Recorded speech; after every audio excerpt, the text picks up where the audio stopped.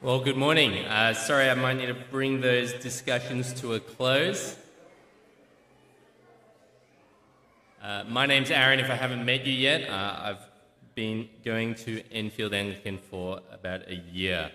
It will be great to get to know you and chat to you after service. Let me pray before we get into God's Word.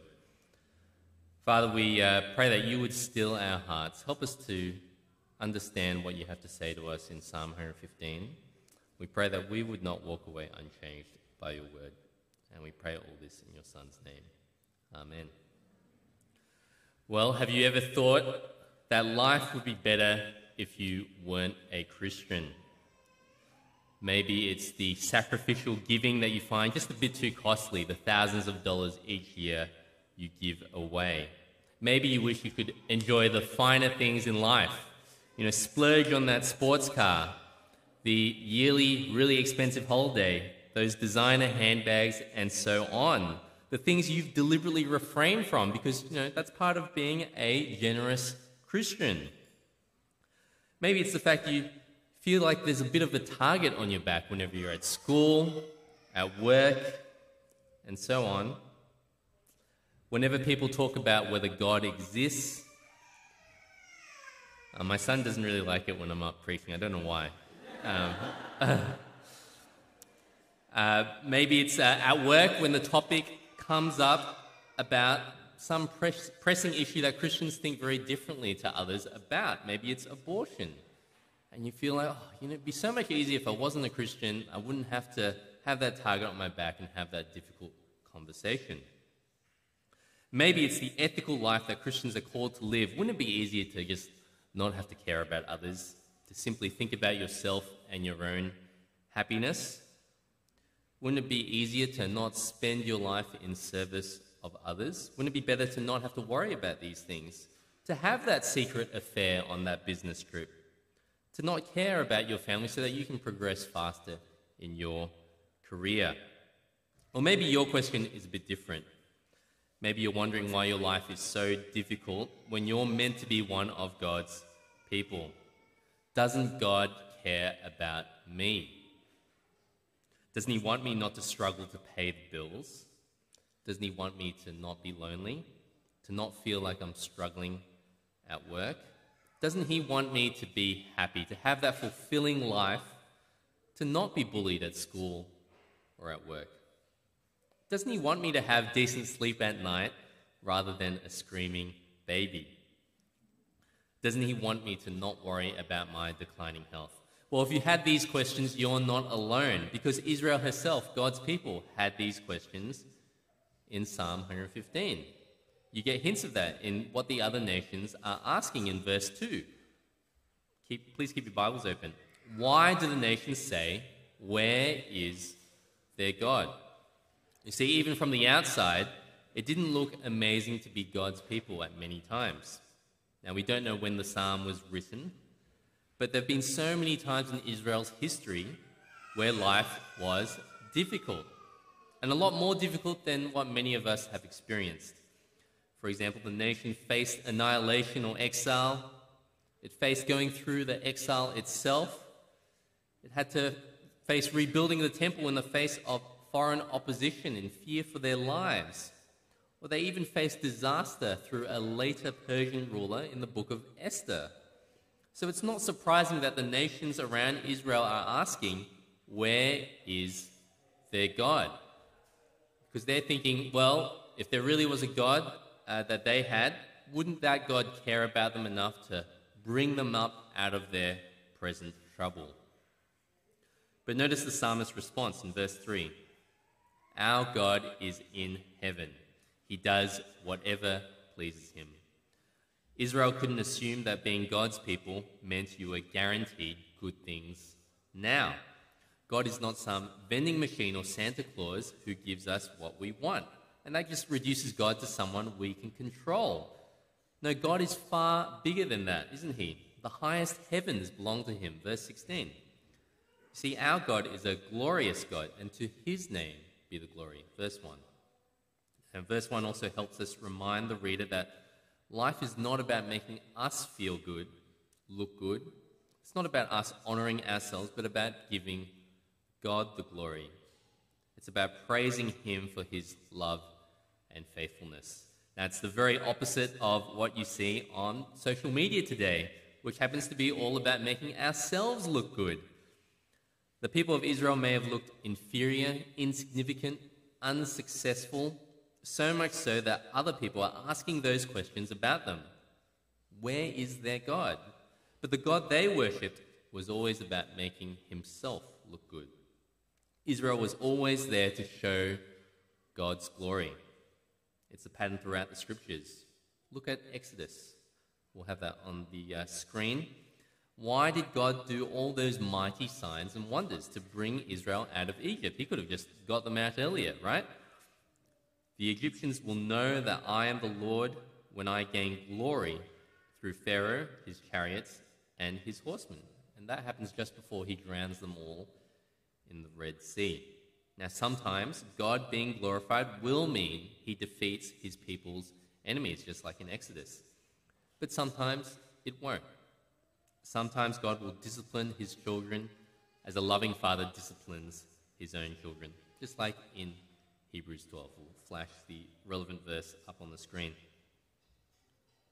So the first part of this psalm's answer to the question of whether life should look better for the Christian is, well, God is concerned about his own glory. That doesn't mean we're promised an easy life. So it's no wonder that your life doesn't look that easy. And maybe that's not particularly comforting for you. But the next part of the answer is, well, look at the alternative. What does life look like for those who trust in other gods? Verses 4 to 8. Now, in the time of the Old Testament, the other gods were physical idols, as Samudu helpfully pointed out for us. That was a great children's talk. They were physical idols made by human hands. Verse 4. Now, they obviously can't speak, see, smell, feel, walk, and so on. And so these other gods, well, they can't help their worshippers. Now today, most people in Australia don't bow down to these kinds of idols, but in our own sophistication, we've simply come up with different kinds of idols, whether it be money, power, relationship, success, and so on. And we think that following after these things and chasing after them will give us meaning and fulfillment in life. C.S. Lewis, a famous Christian author who wrote the Narnia series of books, well, he spoke of there being a God-shaped hole in people's hearts that they inevitably fill up with something. See, there's no such thing as someone who worships nothing. No, we all worship. The question is, what are we worshipping? Now, these modern-day idols may not have a physical form, but their control over us is the same. Rather than bowing down to a physical idol, well, our life then revolves around whatever that idol is. Maybe it's acquiring money, fame, a romantic partner, success, having a happy family, and so on. And these are not bad things, but to elevate them above God is just another form of idol worship. And the same way as the idols did back in the time of ancient Israel, these modern-day idols don't help their worshippers. They trap them instead into chasing something they can never truly fulfill. It's just like how the author of Ecclesiastes puts it. We'll have the verses from chapter 2 on the screen. So the author tries to chase everything there is under the sun without God in the picture. Let me read it out for us. I denied myself nothing my eyes desired. I refused my heart no pleasure. My heart took delight in all my labor, and this was the reward for all my toil. Yet when I surveyed all that my hands had done and what I had toiled to achieve, everything was meaningless, a chasing after the wind. Nothing was gained under the sun. And so this thing we're doing today where we worship these other idols, well, it's not a new phenomenon. Even though we don't have the physical idols like before, people do still follow idols who won't help you, who are powerless. In fact, idols who trap us in unfulfilling lives. So there's the choice between following our God who is in the heavens, and yes, he doesn't promise an easy life that you want, but he is a God of love and faithfulness, verse 1. And these gods, these idols, who provide no help at all. You can choose between those things. Now, following these idols means, yes, you can make up your own mind about what is right and wrong. We're no longer constrained by what God says, but look at the result in verse 8. Those who make them will be like them, and so will all who trust in them. Now, the human who has all these things, legs, arms, eyes, ears, a nose, but can't use them, well, what is that human? Well, it's actually someone who is dead. Death is the result of following these idols, and perhaps not immediately, but one day. We know the wages of sin is death. That's Romans 6:23. So it's no surprise that the psalm reminds us of the result of idolatry. Life for the person who does not follow God might seem better for a short time, but it most definitely results in death. And so the choice seems really stark. You could follow a God who is loving and faithful. He might not promise an easy life now. Or we can follow false gods who give us nothing but death in the end. And that's why the next verses of the psalm talk about the people's response. Because it's an obvious response, isn't it? Why wouldn't you follow God? Read with me, verse 9. All you Israelites, trust in the Lord. He is their help and shield. House of Aaron, trust in the Lord. He is their help and shield.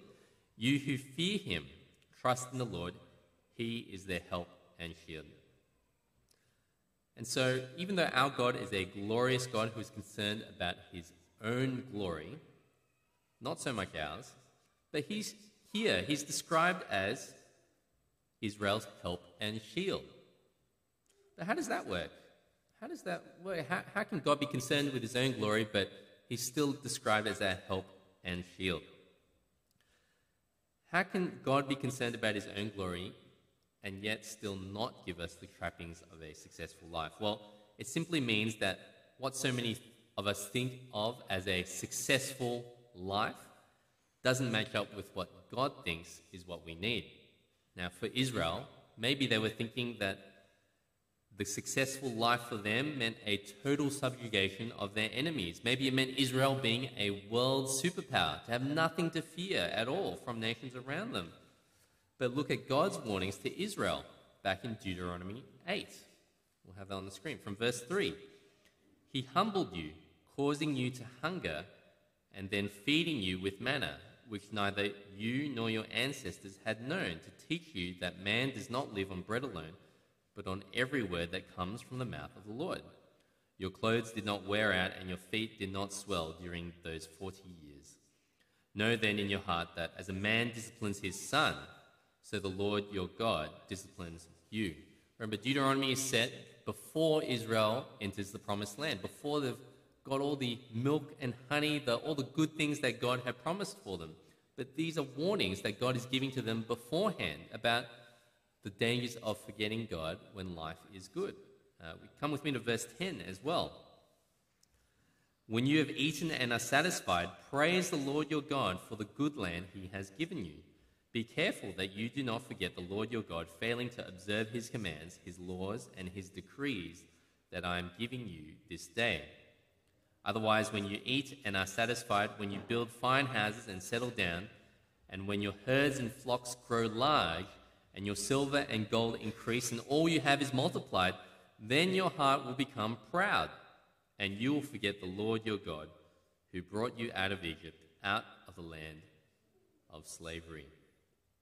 Now, even though we were not brought out of Egypt and given a promised land with physical blessing like Israel, surely these warnings are pertinent for us today. Now, it's no wonder that God doesn't give us that comfortable life today. In fact, doesn't the New Testament promise Christian suffering in this life? Let's look at 2 Timothy 3:12. It'll be on the screen. In fact, everyone who wants to live a godly life in Christ Jesus will be persecuted. So it's no surprising that life has a lot of downs to go with the ups, doesn't it? So then we've got to come back to this question. What exactly does God mean when he says he will be their help and shield? Because he doesn't promise to shield us from these difficult things that happen in life, does he? Well, I think it's the same idea that the Apostle Paul picks up on at the end of Romans 8. nothing will be able to separate us from the love of God that is in Christ Jesus our Lord. And that's what it means in verse 12 of our psalm, when it says, the Lord remembers us and will bless us. See, God gives us ultimately every blessing in Jesus. He will never forsake his people, for he is a faithful and unchanging God. And so the future of his people is ultimately secure, even though life might seem difficult now. Note that this blessing is for everyone who is part of God's people. I think that's why the psalmist singles out the house of Aaron in conjunction with the house of Israel. Now, the house of Aaron is not my family, but the priests, the religious elite. The house of Israel, obviously everyone else. And so the blessing for God's people is not restricted to one group or the other. No, it's for all who trust in the Lord. And maybe you feel like you're a less involved member of the church here. Maybe you're limited by your health and mobility. Or maybe you're just a really young Christian. You feel like, well, I just don't know the Bible that well. But the blessings for God's people are just as much for you as they are for Dave. It's not about our effort, but about God's faithfulness and blessing. And that's why verse 13 says, God will bless those who fear the Lord, small and great alike. We're called to admit our own helplessness before our Lord. And that's what the Christian message is, isn't it? Well, God's blessing, of course, isn't limited to this life, but the next. And I think that's why the psalm picks up on this idea that those who praise the Lord are not dead, verse 17, but us, both now and forevermore, verse 18. There's a contrast between those who praise the Lord, who are alive, and those who follow the false gods, the idols, who end up just like them, dead. There's a hint in this psalm already of the eternal life promised to those who trust in the Lord. The psalm is conscious of the idea that the blessing promised, this idea that God's people will be preserved, extends to a life beyond the grave. Yes, God is concerned with his own glory, and rightly so, and that means we'll be praising him not just now, but forever. Not just in this life, but in the next. God's people will one day surround the throne of the Lamb and praise him for what he's done and who he is. So friends, the question we explored earlier on, is life better for the member of God's people? Well, hopefully this psalm has made it clear to you that life is better for the Christian. You've got life at the end of it, not death. There's two very different choices for us. We can either follow the idols which don't help us, which in fact lead us to death, or we can follow our loving and faithful God who promises to be our help and shield. He doesn't promise an easy life right now, but he does promise eternal life and blessing through Jesus. All we have to do is put our trust in him. Isn't that an obvious choice? And for those who have made that choice already, well, our response should be one of praising the Lord of life and giving him the glory that he deserves, even when life is not easy. How can Christians be people who grumble and who are envious of others who aren't Christians? Hopefully this psalm has made it clear. That's a crazy thought, isn't it? How can we be people who are quick to complain about everything? No, we've been made to joyfully praise our God. Isn't he worth proclaiming to the people around us?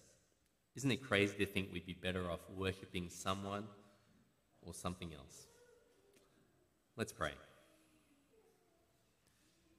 Heavenly Father, we are sorry for the times when we've thought that life would be better not following you. Please help us to trust you and remember your faithfulness and love, even when times are hard. Thank you for the blessings you've given us in Jesus and for the eternal life that you promise us in your presence. May we praise and honor you as you deserve and turn aside from the idols around us today. Help us to put you first in all things. In Jesus' name.